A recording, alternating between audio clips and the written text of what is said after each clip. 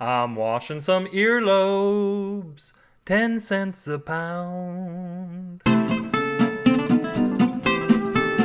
Hello, my barbers of Seville disobedience. This is your Cosi Fan Tutti Frutti host, Matthew Sanborn Smith, and his pouting Pagliacci podcast, Beware the Hairy Mango. I feel like I've done every joke on this show before. Okay, new thing. If you subscribe to this show by hitting the orange subscribe button directly below the orange donate button on the homepage and shelling out a measly $4 a month to me, you will now receive Shaving Scum, the official Beware the Hairy Mango newsletter. You probably won't get much, but every week, I hope, you will get an upcoming mango story before it runs on the show. Not the intro, not the credits, but the story, weeks, months, or even minutes before the general semi-washed masses get to hear it. I'll also throw in mango-related goodness when it happens to cross my path. So the deal is, you give me money, and in return, I will ruin every future episode of the show that you love. I can't think of a better deal, but only because I'm trying not to. Go to the home run page and subscribe now. Today's story is about the importance of good grooming, or even bad grooming, as opposed to no grooming whatsoever. How about good bride grooming? I'm all for it. Please clean up those filthy brides. If you don't, the speeches at the reception will be filled with despair quotes.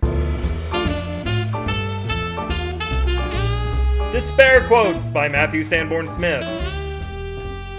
Guy had some freakishly long fingernails, like 10 feet long or something, and if you're a regular listener, you're probably open-minded enough to say, hey, that's cool, live and let live, man. Except Guy was also a hipster. Not that we have anything against hipsters, necessarily, but that meant he loved doing air quotes around all the words he thought he was using ironically. And the thing about doing air quotes with fingernails that long is that people get injured. Guy scratched numerous corneas and even disemboweled an opossum when he air quoted the word possum.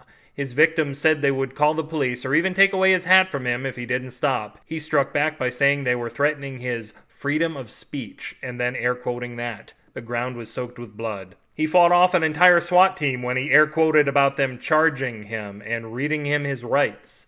What do we do about this turd? The chief of police asked his youngest officer. Sir, Officer Chutley said after a moment's thought, we fight hipster with hipster. They ran to the nearest bar and asked the bartender, anyone here drinking Pabst Blue Ribbon? Nope, the bartender said while mopping the bar down. She suddenly stopped. Tell you what, though, there's some weirdo chick down at the end there drinking Milwaukee's Best Light.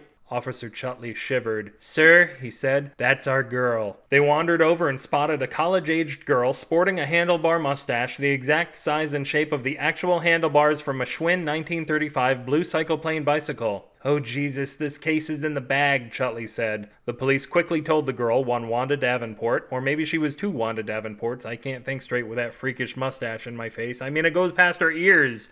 Anyway, they said to her, how would you like the chance to put a poser in his place? I am there. They gave her the lowdown, and Wanda was off her stool and hitting the bartender up for supplies. She was out the door, and the police had to run to catch up with her. Wanda approached Guy while maintaining an 11-foot distance between them. Guy's attention was gotten. Hello, nursing assistant. I like your nails, she said. They're all right, Guy said. You know what would be the best? A dog wearing a fez outside of McDonald's? Almost. You wearing these corks on the ends of your nails. Yeah, not so much. These aren't wine corks, though. They're not? They're sparkling fruit juice corks. Why the hell are they not already on my nails? Guy demanded. Wanda placed a cork on the end of each of his nails. Pretty sweet, Guy said, wiggling his fingers. Then the cops beat the living shit out of him. As they dragged his broken form away, he spoke to Wanda from a smashed mouth. You wanna maybe do something later? She tilted her head. Yeah, maybe.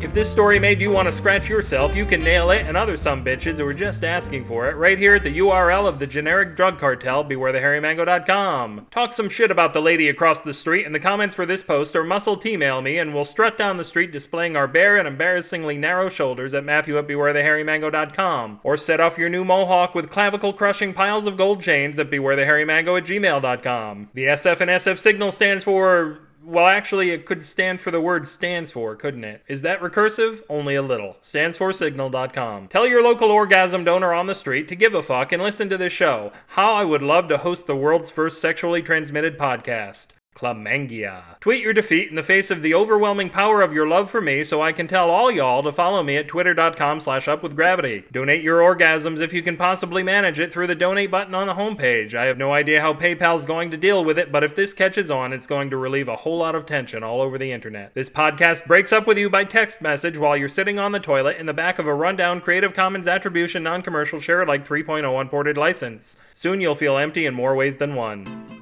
This fails to be Stone Cold Matthew Sanborn Smith saying if life really did begin at 40, we'd probably see a lot more abortions. Good night.